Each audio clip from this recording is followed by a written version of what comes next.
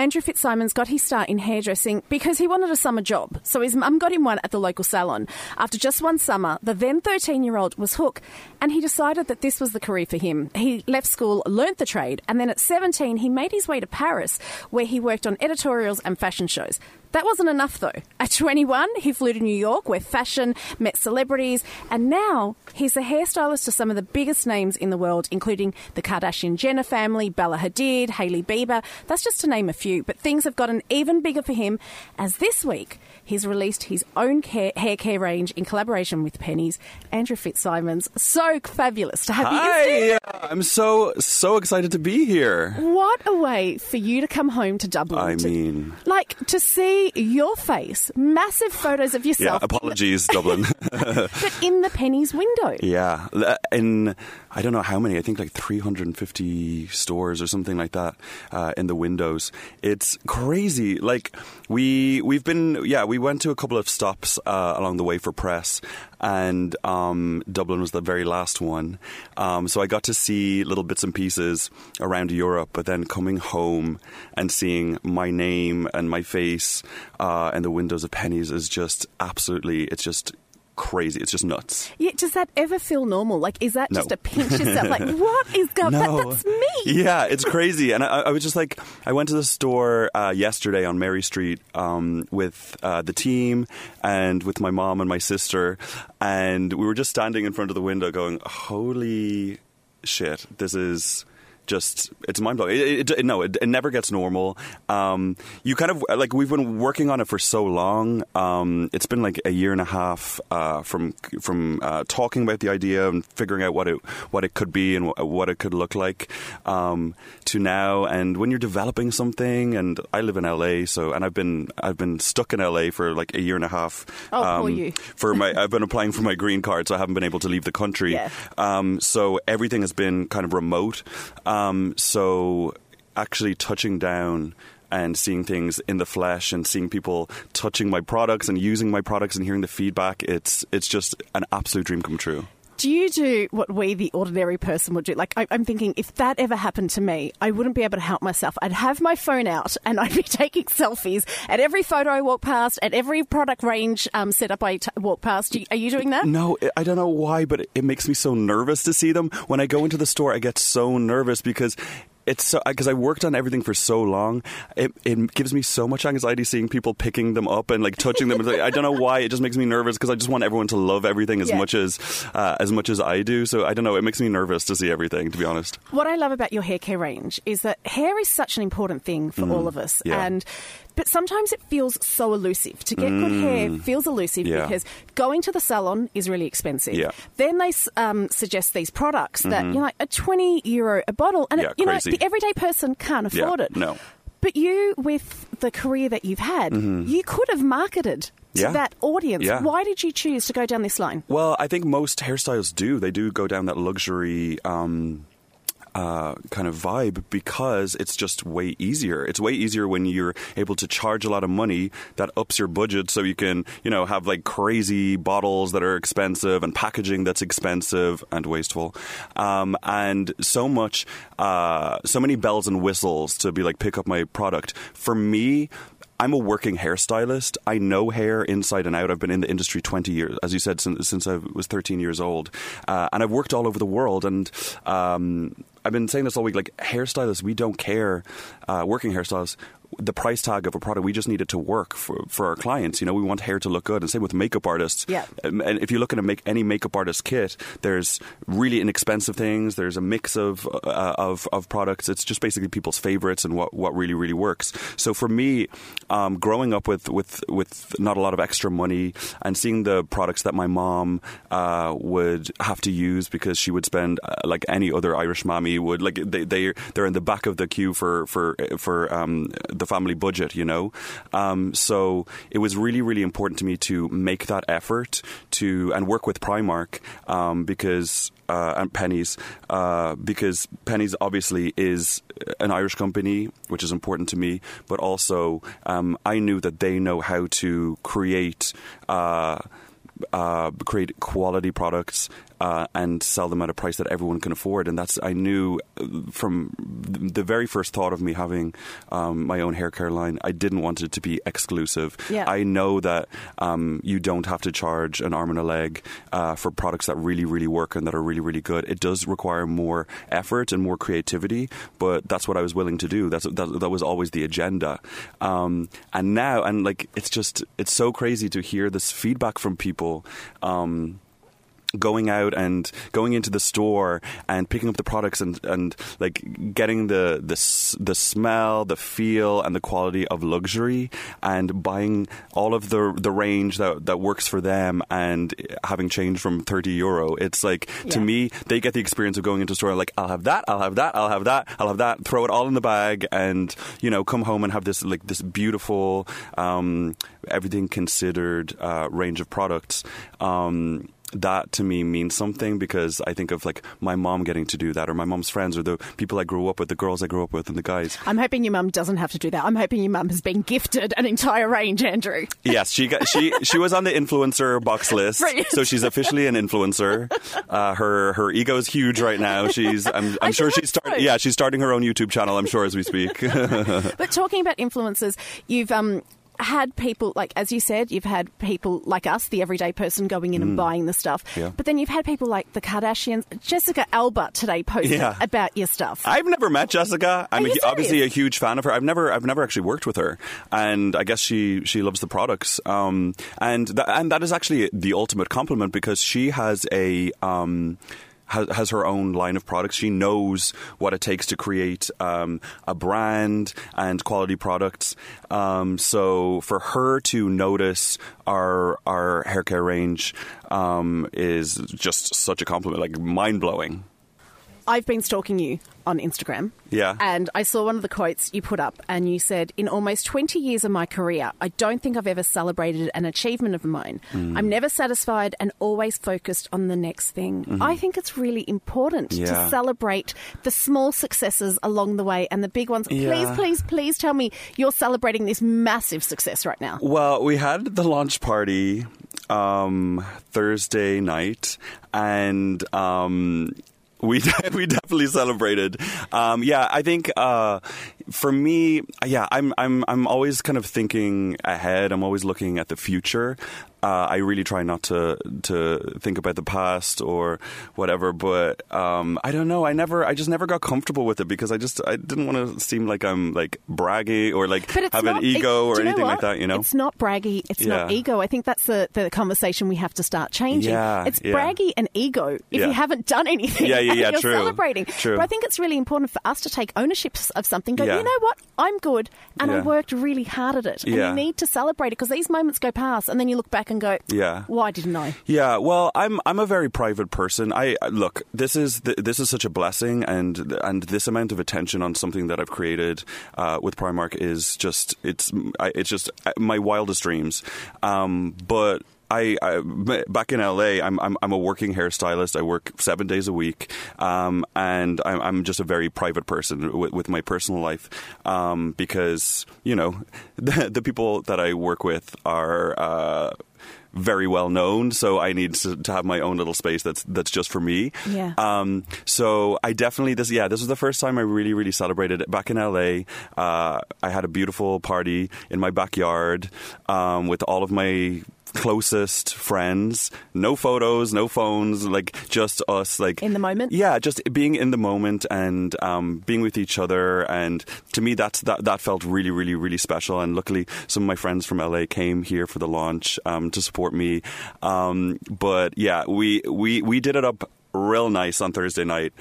We had the launch party here in Dublin, and it was so much fun. There was so much champagne. Everyone was wearing the colours inspired by the collection, so everyone was in like blush and peach and nude colours, and everything looked so beautiful, and I was so excited, and everyone was so excited. And then me and my posse then went to the George, and we saw a drag show, and we were dancing. Fabulous night. Basically, everyone was just dancing around my mom, who I guess was the biggest drag queen in the bar.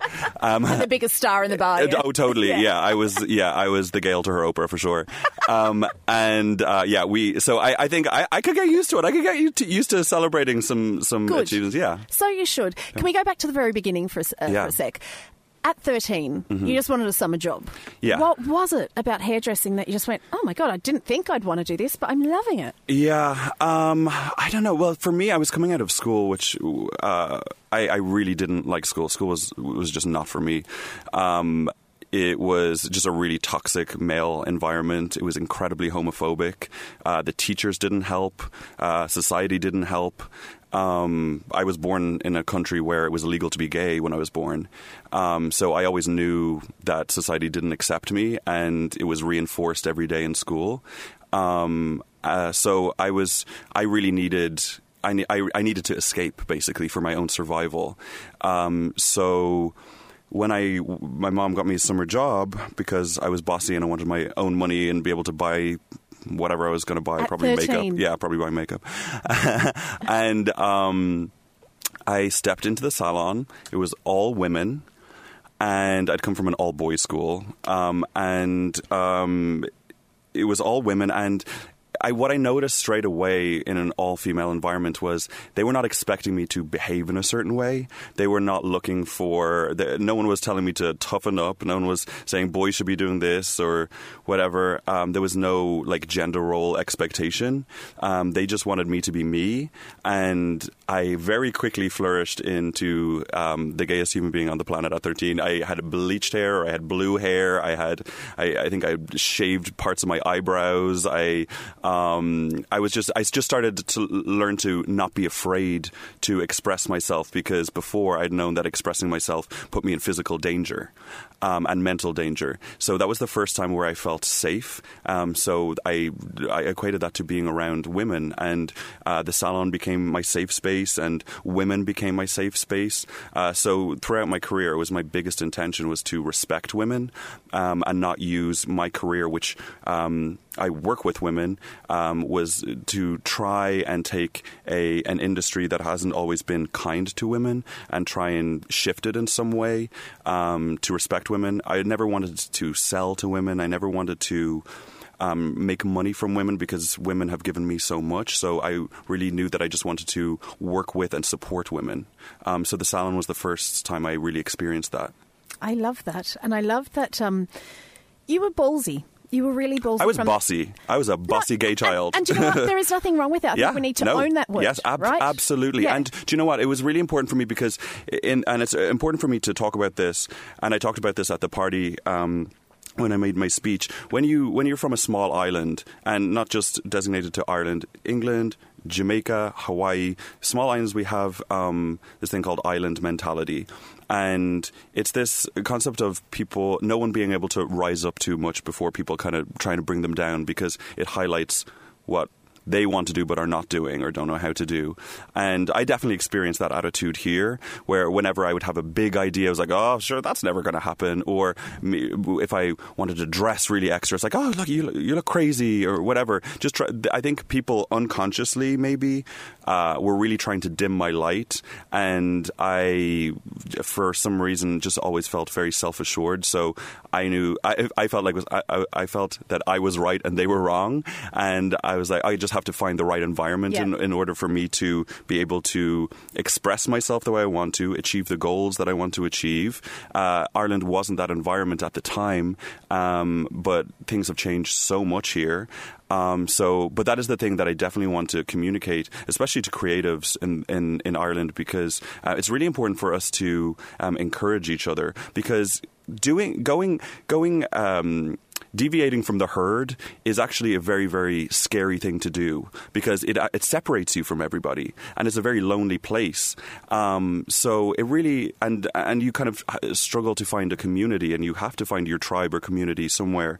But to be able to get support from home and people support your ideas or your dreams, that can be the difference between someone reaching their full potential or fulfilling their destiny or not. And sometimes that can then have a domino effect and then inspire other people to do the same. If you encourage someone else, in a way you're encouraging yourself too, and saying, if you can do it, like why can't I do it? Exactly. Sometimes encouraging yourself is tough.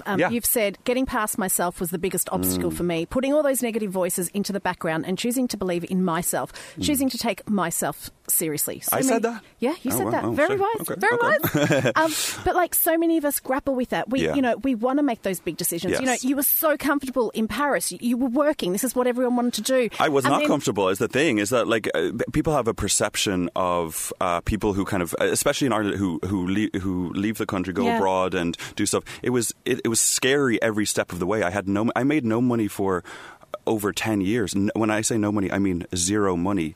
I was sleeping on couches. If I didn't have somewhere to stay, I would literally remember walking around Paris for a whole night because I just had nowhere to stay. So I just had to walk around the city. And in New York, I had no money and I had to walk to work for sometimes 3 hours from Bushwick to the Upper East Side with a suitcase because I couldn't afford $2 for the subway. But I always knew that I was going somewhere. How didn't you stop? Because at that moment, a lot of people just go, you know what? I've tried 10 years. Yeah. That's it. I'm done. Yeah. What made you keep going? I just remember walking across the Williamsburg Bridge with a giant suitcase of hair tools and a couple of products, whatever products I could afford.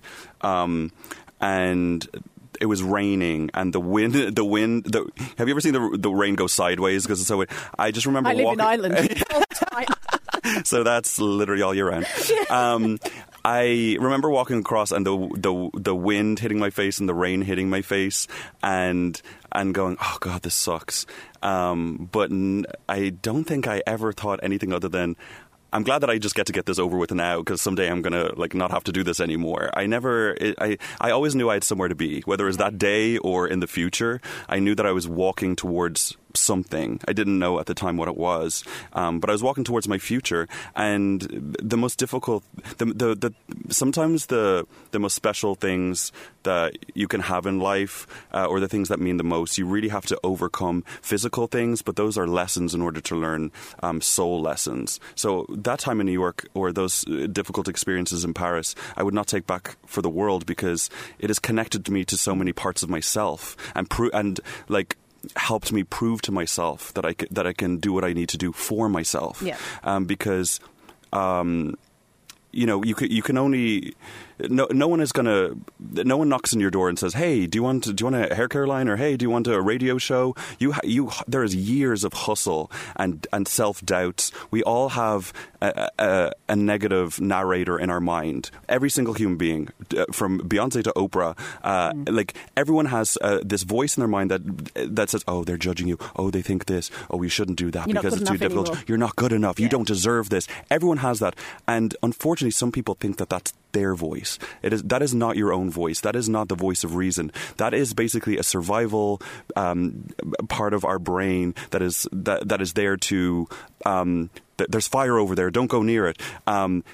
After a certain while, when it's not survival mode anymore, it doesn't serve you to listen to that voice. So to me, when that voice starts rearing its head, I say, okay, no, I'm not listening to this. This is not real. That's not reality. Reality is what I create. Yeah. Reality is in my hands. That voice is there to limit me. And look, we're here for a limited amount of time. So to me, I was always like, just keep moving forward. Well, you've kept moving forward and you've done amazing things, including working with some of, and you know, this isn't just, I think the pinnacle isn't getting to work with A-listers, right? But it is a highlight getting to work with A-listers. How did the whole Kardashian-Jenner collaboration come about? Like with any client, it's generally you get booked on a job. I remember I worked with the first member of the family that I worked with was Kendall on her very first test shoot in New York when she started modeling,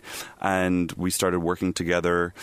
She started booking me then anytime she was in New York for red carpets or Met Gala or whatever, and we just liked each other and got each other, and then it just started happening like with any other client. But usually with clients, they don't have then like 7 other members of the family who also want to book you.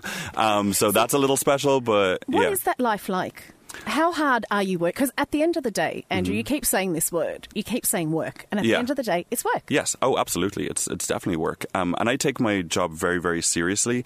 I'm not very impressed by celebrities. I don't really care about celebrities. I don't care about people's personal lives. I care. I'm busy. I have my own interests. I'm not someone who's really that interested in other people's lives. So that's kind of perfect for my job. So I can just show up and do my job and then have my own personal life. I'm not trying to be a celebrity or make friends with celebrities. I'm just trying to do my job, do the job that I love. Yeah. So work for me is it's such a blessing because I get to have fun every day. I get to play dress up with people. I get to make connections with people. I only work with people that I like because it's also my day too. I want to enjoy myself every day. It's my life also, and I don't want to work with energy that doesn't work with my energy. You know? Said energy there, and that's something I often think about when I go to a salon. I'm in there for 2 hours getting my hair done, but that stylist is there the whole day, and the amount of energy they have to deal with. Or a waitress, or someone working at a store. Totally. Anyone in a service industry takes on people's energy. So I want to know, you're all looking after us. Who looks after you? That's our own responsibility. That's like my self-care is my responsibility, and I didn't really understand how to take care of myself for a very long time because I left school at 13, I left home at 15 or 16, I left the country at 16 or 17, and then was taking care of myself. When I lived in New York, I didn't know how to operate a washer dryer. I would literally go to the cheapest store, I'd buy a pack of white t-shirts, socks, underwear, and I would literally wear everything once and throw them away because I didn't know how to clean clothes. And I did that for like years, and I would like date somebody and be like, that's not how like humans live. And I'm like, well, I don't know anything else. So learning how to take care of myself physically and learning how to take care of myself mentally was one of the biggest breakthroughs that I had in order for me to be able to, number one, do my job to the best of my ability, to not take away from other people's energy, to only add. I like those things. As I'm an introvert, so I get my energy from being alone. So I learned after a while that in order for me to be my happiest, brightest self and give the most, I then have to be by myself to restore my energy and to meditate. I go out into my backyard and I look up at the stars and remember how insignificant I am and how perfect the universe is and that everything is going to be okay no matter what. And I have to do that every single evening in order to reset myself back to the place that I need to be in order to give. But honestly, anyone who works in the service industry is my hero because working in an environment where people can be mean to you, but you can't be mean back. Like, I would be the worst waiter on earth because I would take out my earrings and fuck a bitch up because I'm not the one sometimes. It's just like people who can do that and people who can absorb people's energy and disarm people and approach things from love are my heroes because I wouldn't be able to do it. Well, you are doing it, and I love the energy that you're putting out there. Thank you. I could talk to you forever, but I know you need to go. But I just want to say a massive thank you for sharing your energy with us, sharing your passions with us. And I know you've been in this for 20 years, but I know that this is just the beginning. Can't wait to see what else you bring us. Thank you. Look, it's so amazing to talk to you, and it's so amazing to talk about things that matter, not just messy ponytails. I love a messy ponytail. Andrew, that really matters, especially when you can't get a messy ponytail. I'm going to tell you a secret before you go. I was very stressed today. I'm having a very bad hair day. No, you're not. The day I meet Andrew, my hair just decides. You guys can't see how beautiful her hair looks. I'm wearing headphones, so it's covering all the mistakes. No, it looks so good. But what you can do is you can go down to your local Penneys and you can pick up the whole collection. I would say, I think maybe the Shine collection for you. It looks so much better, won't it? Well, no, it looks beautiful, but it can be shinier. We can always be shinier. There's no such thing as too much shine. My favorite thing about hair, any hairstyle, hair has to look healthy and shiny to me. I have 3 different like shampoo, conditioner, and conditioning treatment ranges in the brand. There's the Shine collection to boost shine. There's the Volume collection to boost volume, and the Repair collection for people with heat processed hair, color processed hair. So there's kind of something for everybody. But I'm going to send you over some Shine products. I'm going to send you over my oil. my new dry shampoo, my texturizing spray, everything. Thank you, Andrew. And Yeah. you know what? Thank you for spending time with us. It was a joy. Oh, so much fun.